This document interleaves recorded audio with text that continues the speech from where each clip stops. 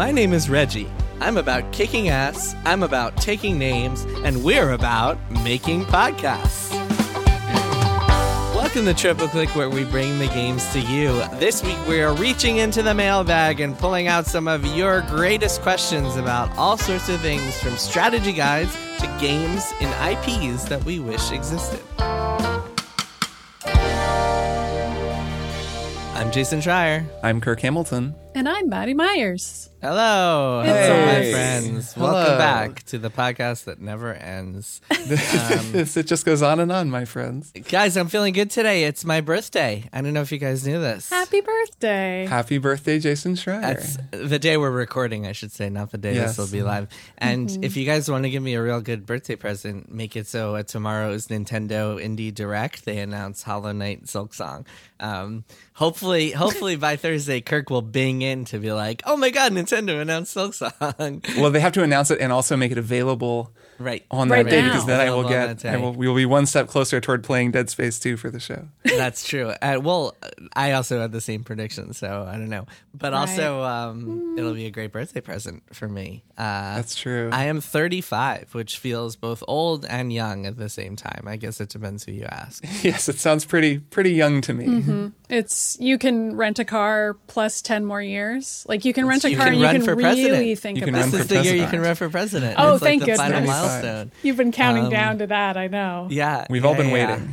I think that's the last legal milestone. I think there's, in Jewish tradition, there's a milestone. You can't study Kabbalah, which is ancient mysticism until you turn 40, I think. But other than that, I think 35, once you're past 35, it's yep, now you It's can all do everything, downhill. finally. Yeah. Or it's all uphill. Right. At some point, you start qualifying for senior benefits and stuff. So there's that to look forward Oh, to. right. Yeah, you get That's a discounts at a certain A point. different conversation. Speaking of senior benefits, if you want to help us make this show so we don't have to take out Social Security, you can become a Maximum Fun member. Even if you missed our big fundraising drive, the Max Fun Drive, you can still become a member today and get access to a whole lot of cool stuff. So if you become a member of our show, we are not ad supported. We are entirely listener supported from all you fine folks, and we are eternally grateful to those of you who help us make this show. If you go to MaximumFun.org/join, you become a member, put as much or as little as you'd like into the show. In exchange, you will get a monthly bonus episode from us, including last month's episode, which was, what was that, Horizon that we Yeah. did last Yes, month? it Yeah, was. Beans Horizon Cast, Forbidden where we West. spoiled Horizon Forbidden West, and this month's, which is coming up soon, which is a Beans Cast on Elden Ring. So if you're ready to hear us talk more about Elden Ring, this month you will get your chance. That'll be up late in May. So become a member today, MaximumFun.org/join. All right, Kirk, Maddie, right. It is time that we open up the mailbag and answer some listener questions. It is Yay. time, of course, for burning questions. A name of which, by the way, the Burning Questions kind of the use of that brand is 10 years old. Did you guys know that? Kirk and I Wow. first came up with it at Kotaku 10 Are you years the ago. first person to come up with the phrase burning questions? I assume you are, because we haven't been assume contacted so, and yes. told to stop using it. So I think you're the first person to ever come up with we that own phrase. we own the copyright. Yeah, we patented it, and We own the trademarked it. patent. Well, the patent It's is an it's a invention. picture of a bag full of letters that's Yeah. on fire. And it's on fire. Yeah, it's pretty dangerous, honestly. So let's get on with it, shall we? These are questions from all of you fine listeners out there. And just a reminder, you can reach us with your own questions at tripleclick@MaximumFun.org. Send us some good ones. We like interesting questions, and we got some some good ones this week too. A mix of Interesting really questions. old. By the way, if you don't hear your question in the next mailbag after you send it in, do not worry. It all gets stored in a big document somewhere. And sometimes I pull out some really old ones. Like this next one is actually a pretty old one. Maddie, why don't you kick us off? Read us Sure. this first question. So this is from Caleb, who writes, I have questions regarding video game leaks. I understand this is a pretty broad topic, but it blows my mind how people are able to leak things like entire Nintendo Directs and Pokemon presentations. Do companies actively seek out people to leak their information as a means of driving conversation, then blame others in a Tim Robinson in a hot dog suit saying, we're trying to find the guy who did this style? Are there rogue employees spilling the beans? Surely the big AAAs know loose lips sink ships and try to keep things under wraps / know how to protect secretive information. I know Jason has reported on countless leaks, and I'm just curious how he's able to acquire that information. Obviously, there's some means / identities that absolutely need to remain a mystery. Well, you see, my sources are one. Let me read my entire email.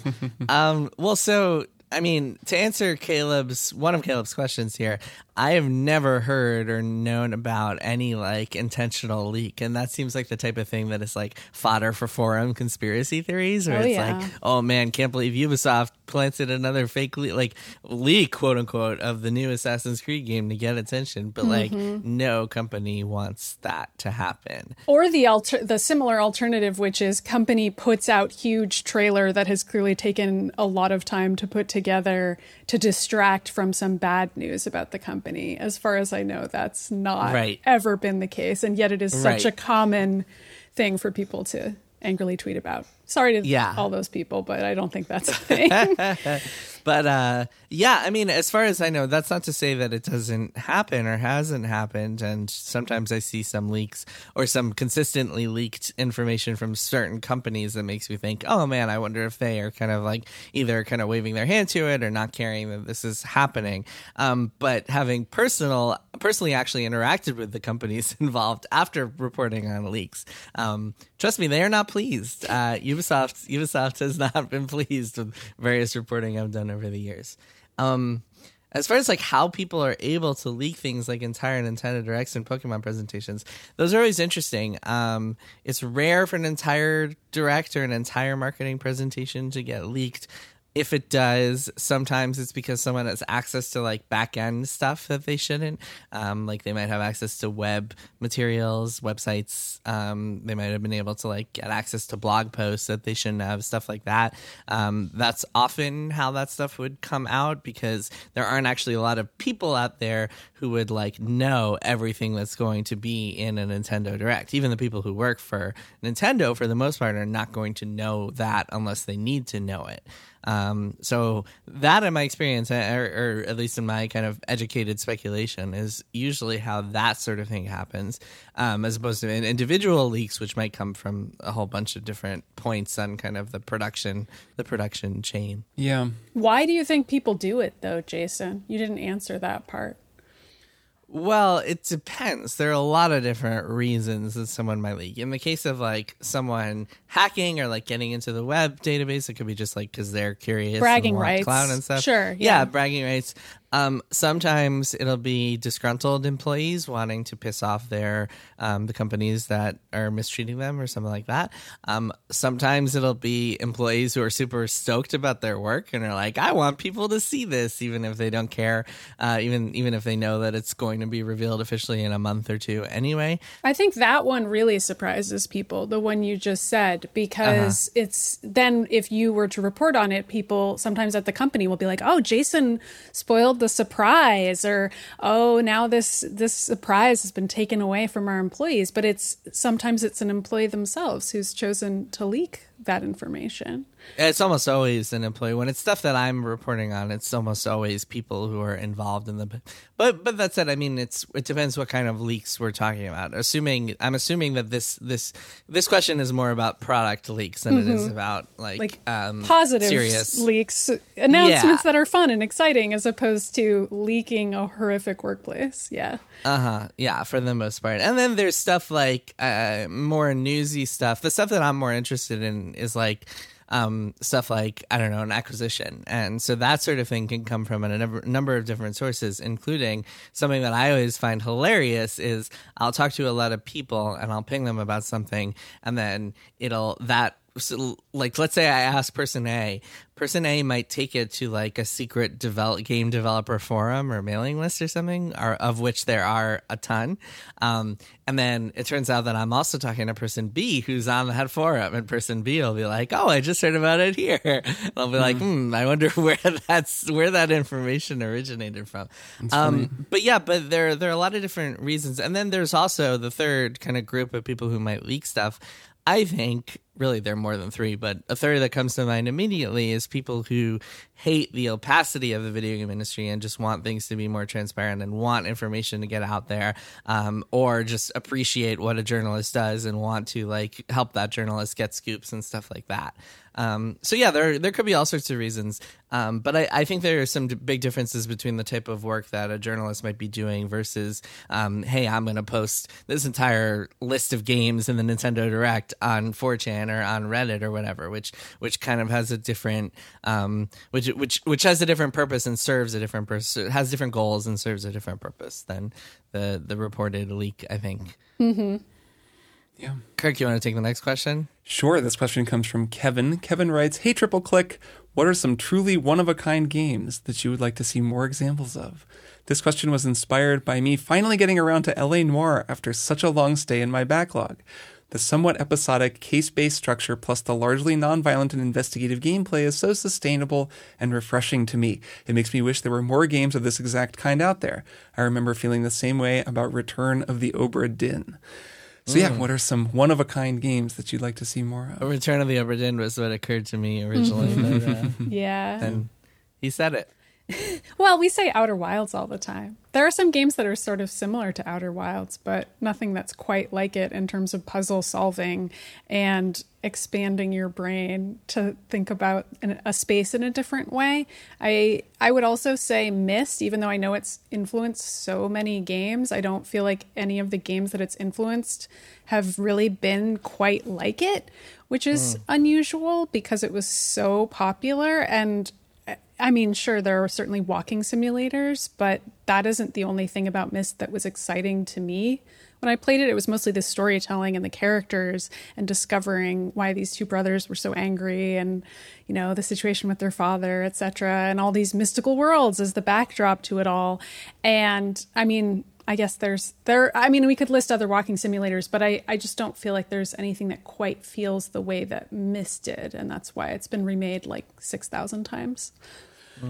Yeah, Lucas Pope makes games like this in general, right? I mean, Papers, Please, the game that he made before Return of the Obra Dinn, is a game unlike any that I've ever played.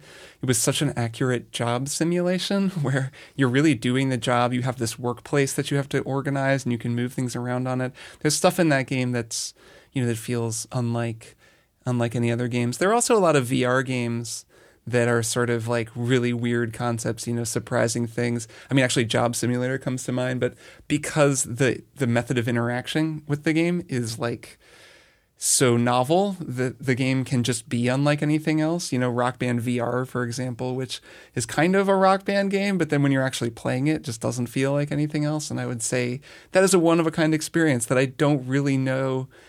I mean, I don't know when that will ever be replicated or when there will be a reason to, and playing it feels really special. There are a lot of games like that feel You should start a company that manufactures plastic instruments and ships them around the world. It just feels like good business these days. Right. Oh, That's kind of one of my predictions, right? I feel like it that's is. gonna I feel like that gonna was come back. one of your Well, and then predictions. Harmonix got purchased by Epic Games to make Fortnite music. Yeah. My answer is Dark Souls. I wish there were more games like Dark Souls. Not enough games trying to do that. No, yeah, Return of the Obra Dinn was my answer. I don't know. I can't really think of anything else that is just like that striking and unique. Although L.A. Noire is a good one. Although that game was so flawed, it could have. I would have liked to see an L.A. Noire 2 that kind of improved on what was cool about that game and did away with what wasn't, because that game is really fascinating. Yeah. Also, I know Bully is a game that people talk about a lot with a similar vein. I've never played it, but I know enough about it to understand why. I mean, it's a social manipulation / etiquette style game, and anything in that realm, which L.A. Noire, you're figuring out who is and isn't lying and collecting clues. Any of those social engineering style games are always really fascinating to me because they never quite feel right. But the challenge of trying to adapt that real life scenario into a game is, I don't know. I respect it. I respect anybody who's trying to take it on because it can result in some interesting problems, but also some unforgettable games. You know, one that comes to mind is Doki Doki Literature Club, because I feel like we're actually seeing more games like this. My One More Thing is going to be a game that's like this. And Inscription is another example of this kind of a game that gradually breaks apart and reveals itself to you in layers that you couldn't possibly have expected. And I think Doki Doki does a great job of that because it at least feels unique because it presents as such a familiar type of game, you know, the sort of anime dating sim. And then it so completely subverts what you're expecting. I don't know if I've ever played a game that went that hard against what it presents as. So that game does strike me as one of a kind, despite the fact that there are games that do the same thing. But each game that does that kind of thing feels one of a kind to me. It's still a kind of a rare thing. Yeah, the whole breaking the fourth wall isn't unique, but the way in which it happens sometimes can be made unique. Maddie, to your point, there's a game I played last year called Gnosia, right. GNOS, and so GNOSIA. Oh yeah, and right. I remember that you was talking about that. That was also a social engineering deduction game that was handled a really interesting way. Got really repetitive, but basically it was like Among Us, except randomized and scripted with like all AI characters. So you had to convince each AI character like, oh, vote for this person. Oh, don't vote for this person. And it was interesting. It was an interesting game. Not my favorite, but an interesting. That in a single player game is interesting, right? Because Among Us works so well because it's, you know, you're in multiplayer, so it works. That was also what was fun about Assassin's Creed multiplayer back when that was still a thing. Always unsung and underrated Assassin's Creed multiplayer because you were sneaking around in the city and you could pretend to be other people and blend in with the NPCs. A little bit like Spy Party, another one of a kind game, I would say, despite the similarities those two have. Also, people are definitely reprising that Assassin's Creed multiplayer energy in Elden Ring these days, so it's not like that tactic has been entirely lost. That's a good point. There's all those abilities or those tools you can use to or you can just in. steal another outfit and pretend to be a dead body. It's that's great. right. Anyway. All right, let's do a couple more questions. So here is Nick. I'll read this one. Nick says, big fan of the show, Max Fun subscriber. Thank you, Nick. Like many older millennials who had a PS1 in the late 90s, the original Final Fantasy VII holds a special place in my heart. I like to replay it, and when I replay it, this is me paraphrasing, I dust off my old Brady Games official strategy guide. I love everything about this thing, the design, the maps, the playful editorializing of the author. In the early days of the internet as we know it, these kind of guides were one of the best ways to spend more time with the characters outside of the game. You've all spoken eloquently about the joys of these kinds of paperback guides in previous episodes, and all this has me wondering, what exactly is the deal with game guides? Who writes them? Who is in charge of their accuracy and quality control? How exactly do they fit into the greater ecosystem of the video game industry? Can developers have them taken down or opt out of having a guide walkthrough made altogether? Has any of this changed since guides transitioned from books to being entirely online? Do you think we'll ever see a return to the physical strategy guides of old? Seriously, what's the deal? So, yeah, there are kind of two elements to this. One is the old school guides, and then another is kind of like the modern incarnation. I want to say, so I actually interviewed a guy named Doug Walsh a couple years ago for Kotaku, who spent like 18 years writing video game guides for Brady Games and Prima. And he published this memoir, we can throw a link in the show notes, called The Walkthrough. That was pretty interesting. And we'll also link to my article, my Q&A with him, because I was actually asking him about this process. Like, hey, how did you figure this stuff out? Like, how in advance did you get builds? And he was saying that like things really changed over time, but like they would get games really far in advance. They would get early builds of games and they would work with the developers because a lot of times these were like official guides. So it wasn't like them doing it for Polygon, like as professional journalists. It was them actually working with the developers and like getting all the secrets from them. So that is like a very different world than today's modern guide system, which is like people writing on the fly. If they're lucky, they'll get review codes to games.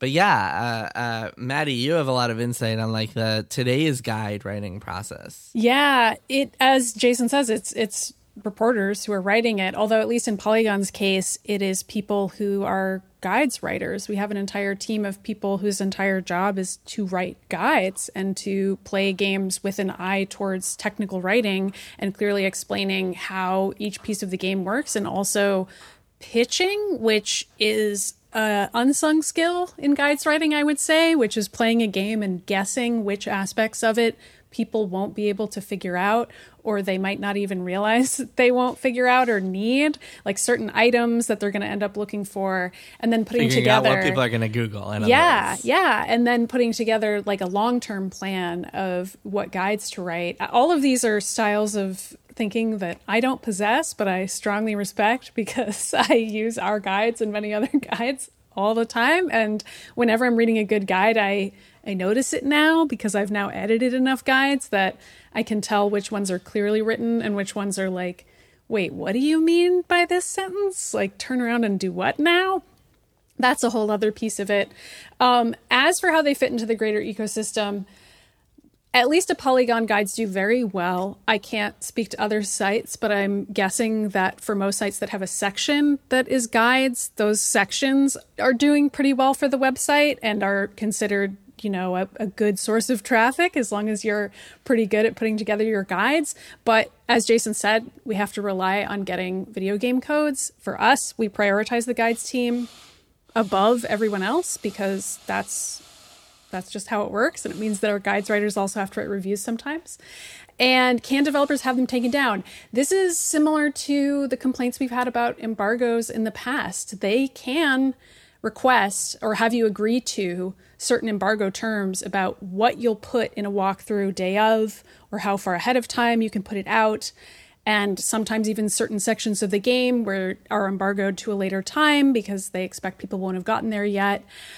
I mean, I think that's fine. I do hear the much better version of this with the Brady Games official strategy guide, where that just sounds like a preferable way to do things. And I realize I'm saying that as a person who works at a website that employs guides writers. But if actual game developers worked with a writer to put together a guide, I feel like that would make a heck of a lot more sense than us trying to figure it out on our own without their help.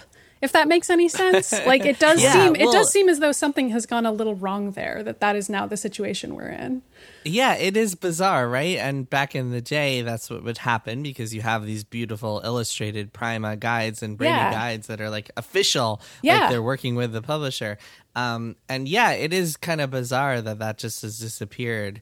Obviously, it's not bizarre that the print industry disappeared because we've seen that happen, and we all know exactly why that happened. But yeah, I mean, I guess for publishers, it's not worth it because A, game journalists are all doing it now, and B, fans will all do it for free on GameFAQs regardless. Oh, yeah, absolutely. Although there is some change in this area, like the PS5 now has this option where if you're having trouble with the game, like the UI allows you to click to get help and it shows you videos that help you out. And I've never used this, but I know Dina was using it when she was playing Bugsnax and she was like, it's so great. And I'm like, you're putting my coworkers out of work every time you click that button. But, you know, I think it is interesting that Sony has started to implement something like that where it's basically a tip system that's embedded within the UI of the PlayStation. Yeah, the nature of video game tips has changed even in, since I first started writing about games in 2011. I loved writing guides for Kotaku when the guides took the form of, what did we always call it? Before you start. Service it was a before posts? you start post. Mm-hmm. No, they had an evolution. But this is even before that buzzword had become a thing. We need more service posts because those do well. This is when we were still learning that service posts did well and then deciding to do more. And we would call it Before You Start. Before You Start, tips for playing Assassin's Creed 4 Black Flag or Bloodborne. I remember everyone for Bloodborne that did well. And that was a very different process than what Polygon does now, certainly, or than what exists on the internet. Mm-hmm.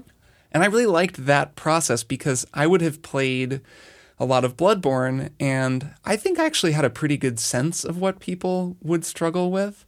And it was a catch-all article. It was just, here's a bunch of stuff that you want to know. And I remember my number one thing that I always tried to do was give people specific tips. Yeah. Like, tell them what to do. Because I knew I was really channeling my own experience into the articles. And whenever I was stuck in a game, I would Google, like, okay, in a Souls game, for example, like, what kind of a build do I do? And then there were just people being like, well, it doesn't really matter. Just follow your heart. You can respec. It's fine. And I was like, no, I'm feeling a lot of anxiety and I just want someone to tell me what to do. Yeah. And so I'd always try to give people actual answers. And I remember I had all of these opinions about like what made a good one of these posts or a bad one. And those opinions are kind of obsolete now because it's become so much more granular on the internet. When you look now, it's like there's a whole post for just how to beat one boss or like how to beat or one just level. builds. And it's like, here's every build you could possibly make. Or like magic builds. And there's a whole page just for magic builds. And so it gets so granular that you have to really be looking for something specific, which is useful when you're looking for something specific, but it's a different skill set.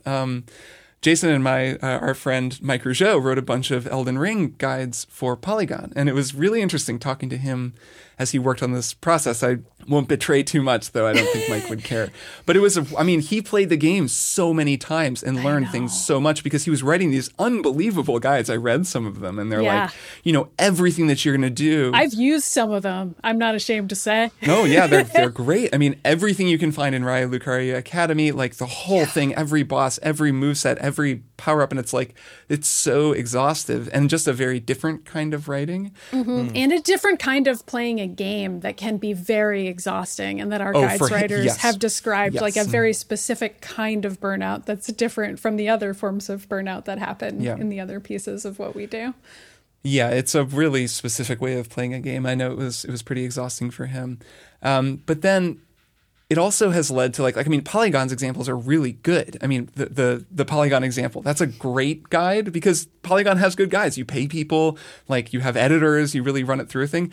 So much of the internet is just like these trash guides that are either copied from somewhere or incomplete or just thrown up the minute the game comes out and no one actually knows how this stuff works. Elden Ring was this way for a long time. And like you'll click on it and sometimes there's nothing there. That happens to me, especially now that I'm almost to the end of Elden Ring, where I'll click on guides and it's like a blank page where I can just tell it's like a placeholder has been put here that's like, we'll do a guide on every item in Azula at some point, but sorry, it's not here yet. Those like really dense, stat-heavy Japanese games, like a Monster Hunter is notorious for this too. You're trying to figure out, how to upgrade a weapon, and there's just this thing that's like, we don't really know, but there'll be something here eventually. So it's just a different world from like when I was a kid, and I would totally read guides because I wasn't allowed to own that many video games, and I would read like Nintendo Power and other guidebooks that you could buy through Scholastic or whatever, just because it was almost like reading a Let's Play because I couldn't play the game, and things are very different now. Yeah, it was super fun. I did that all the time. I read them. I have a stack in the corner of my office of all the guides that I used to read just at dinner and stuff. Kirk, to your point, I think that like what was cool about the Before You Starts that we did at Kotaku is that it felt very much like you were going to a friend who had played the game and asking them for advice, and they were just telling you like, okay, here is what you should do, and they were like talking to you like a human being would talk and just writing to you like, here's a big list of tips. They were fun to write. Yeah, but it felt like you emailed a friend and they like emailed you back like a long helpful guide or something like that. Same with the strategy guides. We're reading it, like oftentimes these guys that have their own personality, that would have their own voice, they would really capture something about like telling your friend about the game. The granular guides, you kind of lose something along the way, either because A, they're bad and like feel like they're written by AI, or B, in the case when they're not bad, they're so granular that they're just about this one specific thing, and it's not nearly as fun or as entertaining to read as a Before You Start might be, or as a standard walkthrough might be. Sure. I mean, the big walkthroughs that I've used in the last 2 years are the Final Fantasy VI walkthrough that we talked about a lot last year, and the Suikoden 2 one that I'm using now. And those are such a different world because, they're all text. They're those big text walkthroughs. They take forever to search through, but they're kind of, the grammar is pretty questionable. They're all over the place, but there's also very clear fingerprints of this one human being who put an unfathomable amount of work into like creating this incredible chronicle of this very dense, kind of opaque old game. And I find that very charming. It's like actually an enjoyable part of playing both of those games. Let's do a couple more questions. Maddie, give us Cullen's question. Okay, so Cullen wrote, what kind of game would you want to play if you could mash up any game genre with any classic IP franchise, be it from a movie, a TV show, book series, Broadway play, folklore tale, etc.? Here are a few examples I came up with to get the ball rolling. an Adventure Time open world RPG, a Wizard of Oz Strand type walking simulator, a West Side Story rhythm action game, a Sesame Street collectible card battler. Battler surprises me there. Sesame Street. I don't know what to say to that. A Seinfeld point and click adventure.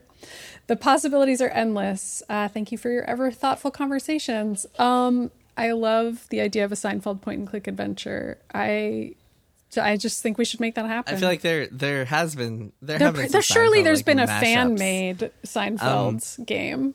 My answer is a Fiddler on the Roof role-playing game where you play as Tevye the milkman and you have to It's fight. like a dating sim plus fight. Well, there's a matchmaker section. You go to the matchmaker and you do some matchmaking. You have to. Good luck. Actually, maybe it would be more of a Stardew Valley type game. I could see that. You have to run your shtetl. You have to fight off the Cossacks And set up your kids accordingly. One of the bad guys you fight is, of course, the Laser Wolf. I know. The coolest name ever. I feel like the final boss would be the inexorable March of Progress. Tevye really kind of loses to that one. Sure. Yeah, Sunrise, Sunset, or maybe the final bosses. The destructive March of History, maybe. Sure.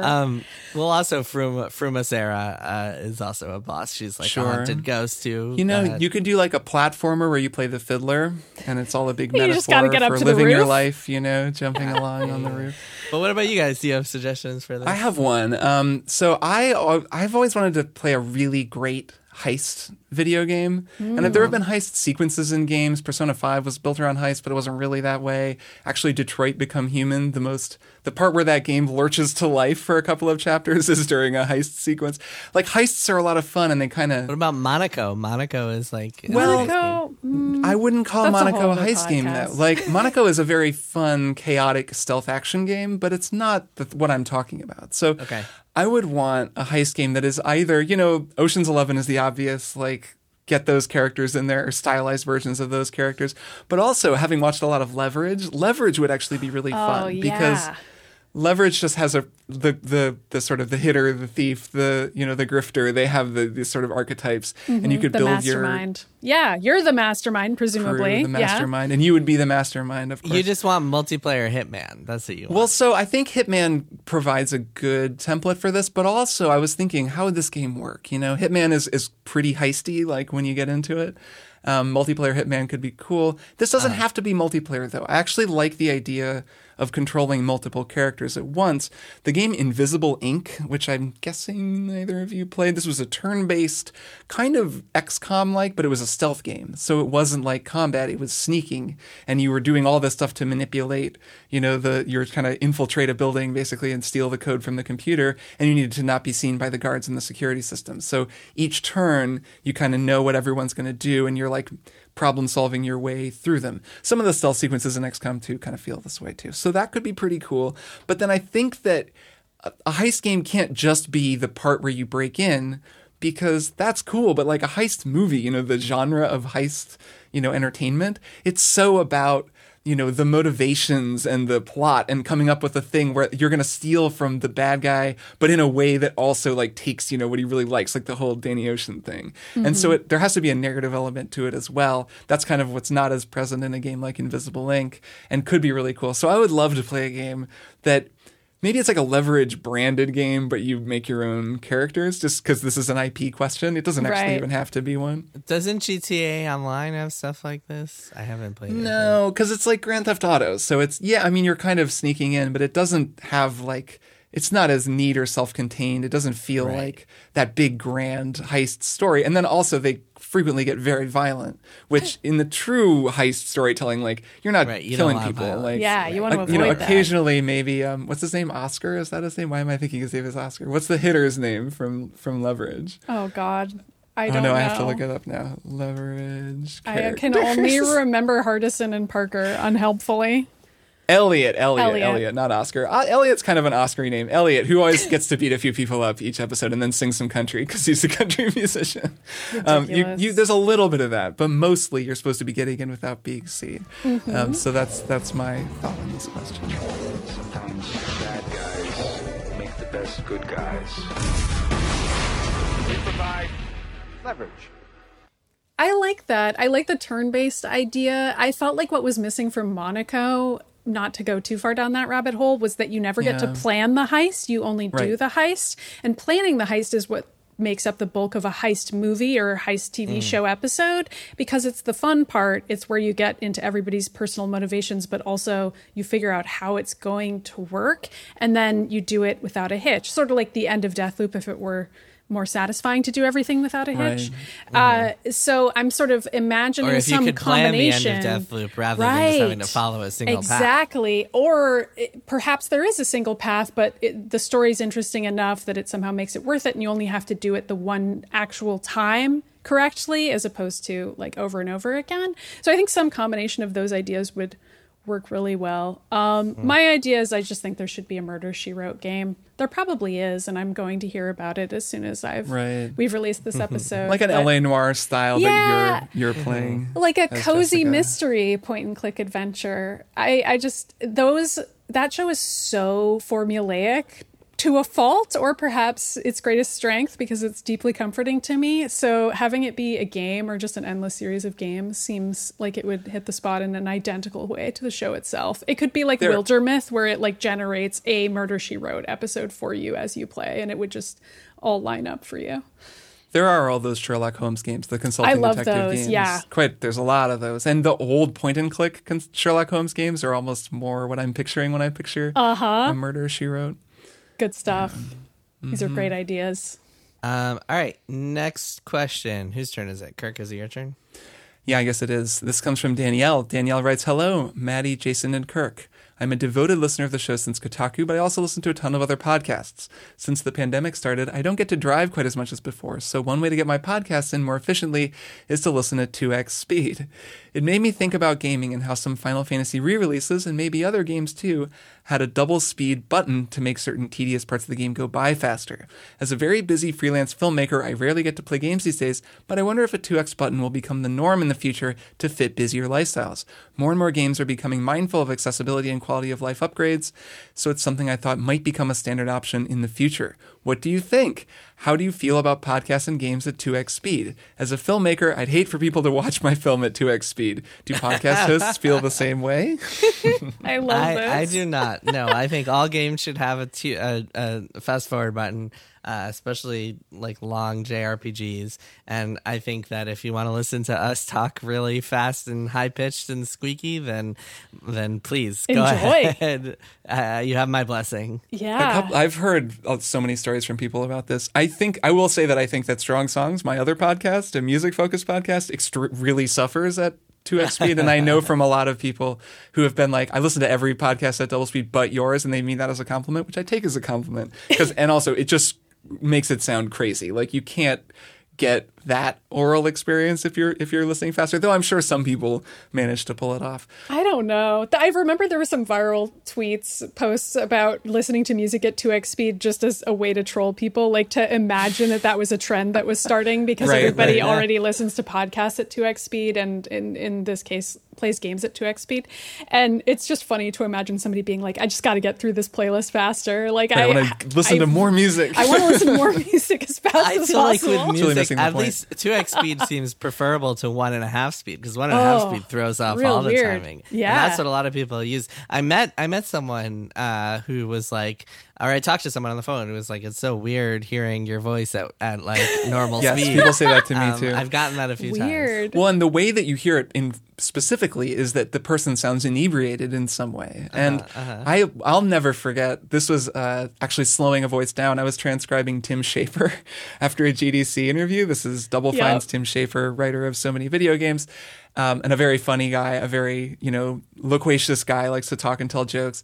And when he's slowed down, he just sounded like the biggest stoner you've ever heard. Like everything he said. I mean, everyone does. It's not just Tim, but it's I can really certainly funny. Picture some Tim Schaferisms at 2 times. Well, and he has a kind of a groovy way of speaking, and it's just like it made me think about gaming and how some Final Fantasy. It was so funny, and it was helpful because I can't type super fast, but I was like laughing so hard. I was like, I can't do this anymore. It's just too weird. And then people will say to us, when I hear you at normal speed, it makes you all sound like you're drunk, which is pretty funny. Great, that's a great so way funny to that you have that one experience. memory because I feel like I have gotten so used to that. I'm doing sure. transcribing so many interviews. Every year, Right. Yeah. At slow speed, which is essential. Are there any games that y'all feel like playing at 2 times speed would be completely impossible? I mean, obviously, Well, a lot anything of that them. requires reaction time, but Yeah, it would be no, really a lot of funny them. if somebody was like, yeah, I played Halo Infinite at 2x speed, like, whatever. Thought it was really fun. Like, it would be Only wild. certain games really support it. Why isn't that a brag? Like, why aren't people playing Elden Ring offline at 2x speed and posting it? Come on, get it together, people. This part of the question I think is really interesting. Just playing, versions of old games for this show that we can fast forward through, and that this is a much more common thing in old games, which matches up with the fact that old games also tend to waste your time a lot more. These old JRPGs, we go into Final Fantasy VI. Wow, I don't know what you're talking about. And Maddie's like, I totally disagree. Wonderful use of time. I'm treasuring every moment, but go on. So fast forwarding through a lot of the like combat and traversal in Suikoden 2 is a really funny experience. I mean, it does make me think it'd be nice if this were standard in every game, in part because just if you're feeling like you just want to get somewhere, and if the game is making you walk across the whole map, just like holding on a button that just makes the thing fly by is really nice, but it does change the difficulty of the game. Like, I'll be running around the castle in Suikoden and just like go flying across the castle like to the wrong place, and like always, there are times where I have to kind of learn a new way of playing. It's a little more arcadey almost, like a different kind of a game. Yeah, you got to get your Twitch speed Well, up. but you set it. What you do is you set it so you have to hold down the trigger to be fast forward. Oh no, I know, but I mean, But it's fun not to, and to run around the castle as fast as possible and make sure you still hit the right exit. there are things like, okay, you'll both be able to relate to this for the section that we're playing. When you're in the castle, to get up to the boat, which you have to do over and over and over because you have to get on the boat to go to the like lake side place to go to the next place. And like to get to the boat, you run straight up into the castle, but the castle isn't a bunch of straight lines. So it's like, then you have to cut over to the right through a little door. Then you go into the door that leads with the anchor over it, but then you have to go in a circle down some stairs and then up into a doorway that's under the stairs you went down. So you have to do a circle. And if you do that for the 7th time, you're like, okay, I'm going to try to go really fast. And it becomes this like, okay, can I do it without like getting stuck on anything? And it's kind of its own, It's like this its own little certain challenge. pattern. It's a fun little challenge. Yeah. I get it. I like get that. it. I like that. I'm going to do that later. I'm going to see if I can do it in one. I think like frame rate and speed are so inexorably tied to the way that the game plays that in modern games, this isn't really. Yeah, it's kind of absurd. It has to be something that's old enough that your hardware can just be like, let's just quadruple the frame rate and make this whole thing run super fast, which Yeah, isn't I something guess that so. hardware can do for current games. Yeah, I guess so. Although there are times when It is funny, though, when you're a kid and you're playing an old game and then your parents finally upgrade the computer and then the old game runs ridiculously fast and it becomes completely unplayable. That certainly happened in my house a couple of times. Sure, this was the thing with yes. with like Skyrim, where the frame rate, the game is tied to the frame rate in certain Yup. ways. So like you'll go to like, I don't know, things will age super fast, or like mechanics in the game will happen way faster than they're supposed to if you unlock the frame rate, which is always sort of funny. Amazing. So wait, so you guys haven't answered the question. Kirk, you sort of did. Do you guys feel like, would you hate for people to listen to our podcast at 2 times the speed? No, it's fine with me. No, it's fine okay. with this show because I think you're still getting the essential experience. And like I said, I do recommend people not listen to strong songs in that way, because I think that is actually anything that requires pacing and that the creators are deliberate with the pacing. And The music, author I here, mean- Danielle, wrote that they would hate for people to watch their films at 2 times the speed, and I think that's because like there's a little bit more deliberate like choices involved as opposed to the 3 of us just like talking for. It's Yeah. that, and it's that music is straight up ruined. Like, I mean, the Suikoden soundtrack, I really love it, but when I play that game fast forwarded, the That's music part is of just pacing. gone. Like, it's just vanished as an element. Right, yeah. I mean, but it's also probably true that if we were playing Suikoden at normal speed, we would have a different take on it, hypothetically. Yes, Like I think young that's true. Jason playing it at regular speed. Yeah, to be clear, I was talking about podcasts. I wasn't talking about games there. I was talking about the pacing of podcasts versus like our podcast doesn't require any sort of like deliberate like slow down and like if we were doing, on the other hand, if we were doing like some sort of narrative podcast where like we put a little more thought into like the pauses and the music breaks. We should read poetry on here, I think. We should start doing that. Well, but I also think people should ruined. Listen to the theme song at least once at normal speed because it freaking rules. That's just true. my personal opinion. All right, we're going to take a break and then we will be back with some poetry.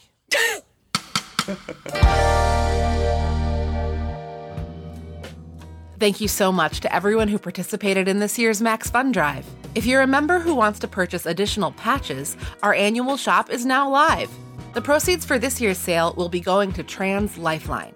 Anytime is a good time to donate to Trans Lifeline, but this year it feels particularly important. Trans Lifeline is a nonprofit for the trans community by the trans community. We're grateful that with your support, we'll be able to help Trans Lifeline connect trans folks to the support and resources they need to survive and thrive. The sale will run until Friday, May 20th. Folks at the $10 monthly level and above will have access to all of the patches from the drive. We also have a special network patch starring Nutsy that all members can purchase. For more information on Trans Lifeline, visit translifeline.org. And for more information on the patches, head to MaximumFun.org/patch sale. Hey, this is Alden Ford. And Mujan Zulfagari. And we are here with all the other creators of Mission to Zix. Hello. Hey. You're not going to say our names, too? No, it's a short promo. Yeah, sort of speed Now, through with it. the end of our 5th and final season just a few weeks away, we want to say thank you to Maximum Fun and to every single one of you who has listened to and supported Mission to Zix. Thank you.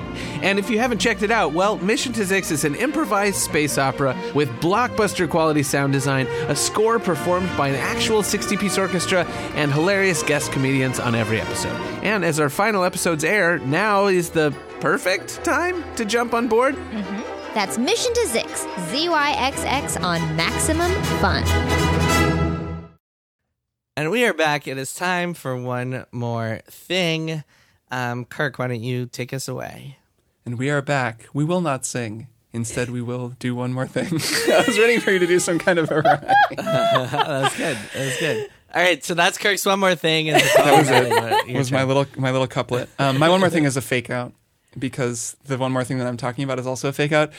It says here that my one more thing is the Stanley Parable Ultra Deluxe, which is a new expanded version of the Stanley Parable, but it's not really my one more thing, because I don't want to say anything about it except that people should play it because it's crazy and really cool.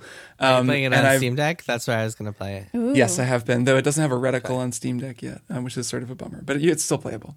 But yeah, this is that's all I'm going to say about it. It's really cool. And in the grand tradition of the Stanley Parable, saying that it's one thing and then faking you out and surprising you, I'm just going to say that my actual one more thing is the movie Venom, which I just watched on Sunday. Yeah, I told you to watch Venom. Because I knew that this would excite Maddie, and I wanted to tell Maddie that I watched Venom. Yes. I can't believe I hadn't seen Venom. Venom ruled. It was an awesome movie. So good. So good.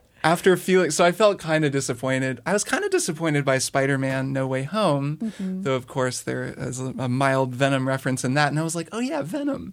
And I kind of never internalized that Tom Hardy is the star of that movie. Wow. So you're just pleasantly surprised by the Tom Hardy of it all. When I learned that, I was like, well, of course Tom Hardy is going to be in one of these. He's like one of the most interesting actors anywhere right now. He's this amazing guy, and he's never really been in a superhero movie. Bane, dude? That's true. Yeah, but I mean, he's never starred as a superhero. Okay. I mean, his performance is pretty incredible in that movie. You think? I think it's so yeah, weird. I love his rewatched voice that in movie that recently. That is such a strange movie, and his performance is very strange. I mean, He sounds like Deckard Cain from Diablo. It's hilarious. he's doing a whole thing in that movie. Stay a while and listen. It's cool, and I know he loves to use his voice. Fire rises. But what I'm saying is a modern, like, where he's the hero of a superhero film. Like, he hasn't done that yet, which is surprising. He's such a great actor, and he's such a freaking weirdo. And he's so weird in this movie, and that's what makes it great. There are so many line deliveries that he gives that are just no other actor would have read the line that way. And that was the experience of watching the movie. It was just me like laughing and laughing and laughing at how much fun he was having doing this, the whole thing of like being possessed by a monster and then doing the voice of the monster and arguing with himself and just being covered in sweat and like falling apart and losing it and like having like a breakdown in the middle of a restaurant and like throwing stuff and climbing into a fountain. And I mean, it's just scene after scene after scene. It's so much fun. It has this like anarchic, I don't give a shit energy that I just haven't felt from Marvel movies in so long, because it's just not a Disney Marvel movie. It's just that other kind of thing. It's Fox, right? Yeah. But it's not the kind of played out Deadpool thing either, where it's like winking at you and being like, haha, like violence, he's like eating people's heads. It's just like a cool monster movie that's really funny and fun. And I really liked it. I was like, I was kind of disappointed by, like I said, Spider-Man. And also, I liked Doctor Strange. I went and saw that in theaters, and it was like, it was cool, but it still had this Marvel thing that everything Marvel just has. It's very slick. It's very produced slick. In a certain way. It is fun that Venom has parts of it that are kind of bad. I know that sounds crazy to say, but it feels underdeveloped in certain ways, and it has some room to be strange and take risks that don't pay off and don't work at all, but then it also takes risks that I think are incredible and perfect. And it's fun to see a movie like that in a time period where it feels like every superhero movie every edge has been sanded off into just a fine crystal sheen, and it all fits together. Well, that's very much not the case of Doctor Strange too. Well, I haven't seen it yet. The way that Venom is like channeling horror movie, like monster movie energy, because what's remarkable about Doctor Strange is that Sam Raimi made it, and the final act of that movie, I will not say more, but there's like some real Raimi stuff in there, and it's really cool to see personality, like a director's personality, just like firing off on the screen. I'm like, yes, like I rarely feel that way when watching Marvel movies. And yeah, there's totally stuff in Venom. Plus, it's not afraid to be weird and kind of like kinky and like funky, and just it has all this like weird dark energy going on. It's just kind of a B movie in a really good way. So yeah, I really liked it. I'm gonna watch Let There Be Carnage just because I got a like Starz subscription and now I can watch it. So amazing. I'm totally gonna watch that movie too. But yeah, I am now a Venom fan. It's a good movie. Great. Annie, what's your one more thing? So mine is also a movie. This was not planned. So this is one of my favorite movies of all time. And I got to show it to Dina this past weekend because it's on HBO Max. And it is a 1972 romantic comedy called What's Up, Doc? It doesn't have Bugs Bunny in it at all. I don't know why it's called that. This was an era when people would just title movies whatever they wanted, I think. And it didn't really matter what the content of the movie was. That wasn't how it was marketed. So the movie has nothing to do with the title. Not really. I mean, Barbra Streisand stars in it. She says that at least one time while eating a carrot. So there's that. So she plays a manic pixie dream girl who also has sort of an uncanny power to cause accidents wherever she goes. And she gets to use her comedy chops in this movie in so many ways, and I adore her. She's basically a scammer who sees Ryan O'Neal, who was like a heartthrob of the era, but he's playing a huge nerd in this movie, and she just becomes completely obsessed with him and is like, I'm gonna make this happen. And the jokes, like, people talk about how old movies have really slow paced jokes, but this movie is so fast paced. I have seen this movie hundreds of times, and I still laugh at it and notice new things or facial expressions in it. Oh, and also Madeline Kahn is the fiance that Barbra Streisand, looking at the Wikipedia and getting very excited, forces Ryan O'Neal to break up with. So I really love this movie. It is one of my favorite movies of all time for a reason, and I never hear anyone talk about it ever. How did you discover this? I've never heard of it. How did this become one of your favorite movies? It was one of my mom's favorite movies as a kid. Okay. I think just because she thought Ryan O'Neal was a hunk and watched stuff, she's going to call me and be like, Maddie, that's not the reason. It was purely Barbra Streisand's comedy chops. I don't know why my mom liked it, but she introduced me and my sister to it. We became obsessed. We quoted it for years. And every time I watch it again, I'm like, I see exactly why we did this, because this is one of the greatest, funniest movies ever made. And I'm really over recommending it, but it's because I want more people to know how good it is. Like, it's that good. I will watch this movie. I'm totally going to watch this movie. I also had never heard of it, and it sounds delightful. Do it. You're going to have a great time. Nice. What's Up, Doc? What's Up, Doc? 1972. It's on HBO Max. My one more thing is a book called Disrupting the Game by Reggie Fils-Aimé. This is a memoir by the former president of Nintendo of America that just came out last week. What a missed opportunity, can I say, that he didn't call his book My Body Is Ready. Right? Come on. Yeah, I think that if you saw that at a bookstore, you would You might think it was about something else? You would think it was a little bit You different. would immediately buy it? I'm not sure that would have worked. But yeah, this book is really interesting. It's not like it's not a book that is so it's a memoir about his life. Only a small portion of it is actually about Nintendo. A lot of it is about his upbringing and his time at other companies, because he was a marketing executive at like Procter & Gamble and Pizza Hut and stuff like that. And a lot of it is just like business leadership principle stuff. It's also a very light read. It's only like 200 pages. So don't go into this book expecting like actual interesting insight from Nintendo or anything like that. That said, it's an interesting read. And like if you out there grew up or like spent the past few years enjoying watching Reggie Fils-Aimé like on stage at E3 and you thought he was an interesting person who you want to know more about, this is definitely worth it. And I actually interviewed him about the book. I can link to the Bloomberg piece. I probed him on Mother 3 and he gave me a concrete answer for the first time ever, which is basically that Mother 3 never came here because of business reasons, not because of the risque content. And they discussed it a few times, but just cannot make it work. I think a lot of people had theorized, and there had been like even reporting suggesting that it was because of the content in Mother 3, which has some gender issues, or some like ambiguous gender characters who people thought that Nintendo wouldn't want to have to deal with. But Reggie denies that. Anyway, so the book is interesting. I asked him about a few things in it. I actually asked him about, he has like these kind of key stories that he references in the book. One of which being that he regrets he was not able to convince NCL, Nintendo of Japan, to cut the price of the 3DS from $250 to $199. And therefore, as a result, the 3DS kind of had a tepid launch and they had to slash the price anyway, like a few months afterwards. But it's funny because I asked him his biggest regret from his time at Nintendo, and it was that, which is basically him saying, my biggest regret is that I was right and I couldn't convince other people to be right. Yeah, is that a regret? I don't know. It's a very Reggie answer, though. Yeah, it's a very Reggie answer. But yeah, there's some interesting stuff in there. He talks a lot about his relationship with Iwata and Iwata passing away and how that affected him, and that was really interesting. It seems like, as we all kind of knew and suspected, that NOA, Nintendo of America, really had to battle Nintendo of Japan on a lot of things, and like Nintendo of Japan always had the final say no matter what. That was always a thing. He talks about he spends like 2 pages total talking about the Switch and the Wii U, which is unfortunate. I thought there would be more room for reflection there. And yeah, I mean, it's interesting. It's worth looking into. Also, a couple of bonus pieces from my interview with him, in case you guys are curious. I asked him, do you guys remember a while back there was a report from Ben Fritz I think he was at the Wall Street Journal at the time, saying that Nintendo was doing a Zelda Netflix show. And then there was a report later that because of that report, the Zelda Netflix show was canceled because it leaked in the first place. It was canceled. Anyway, I asked Reggie about this. He just says, there's nothing for me to add to that story. I have no dramatic insight there.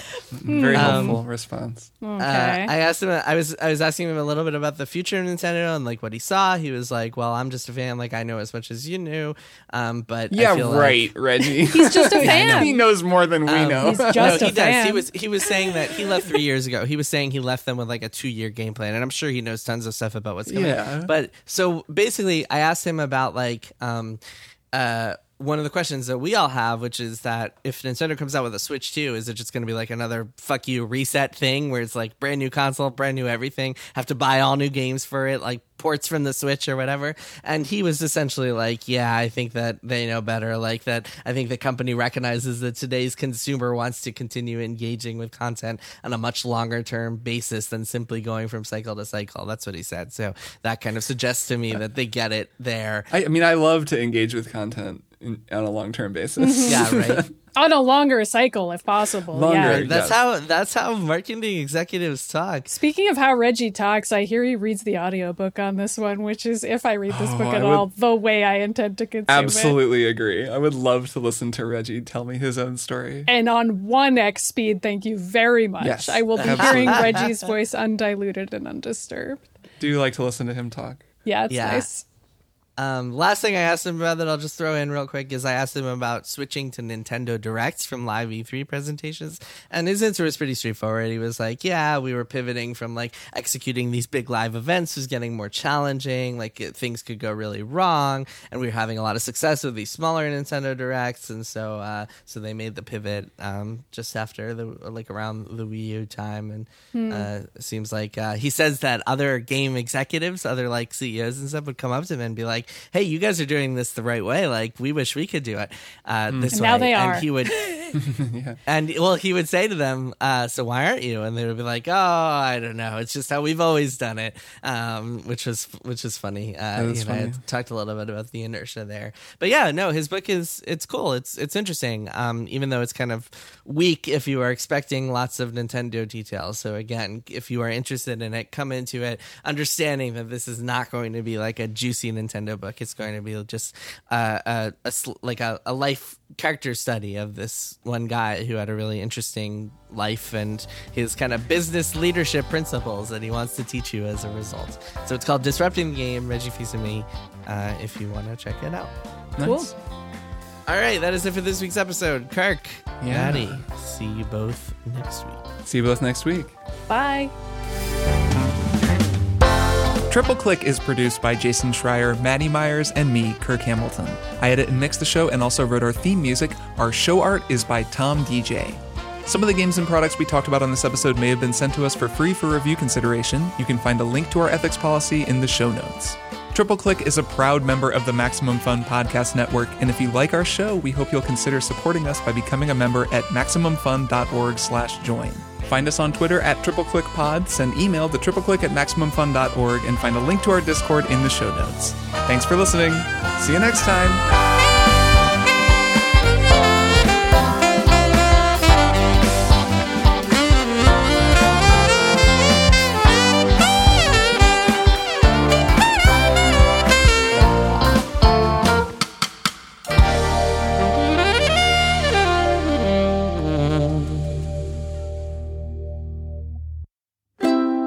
MaximumFun.org.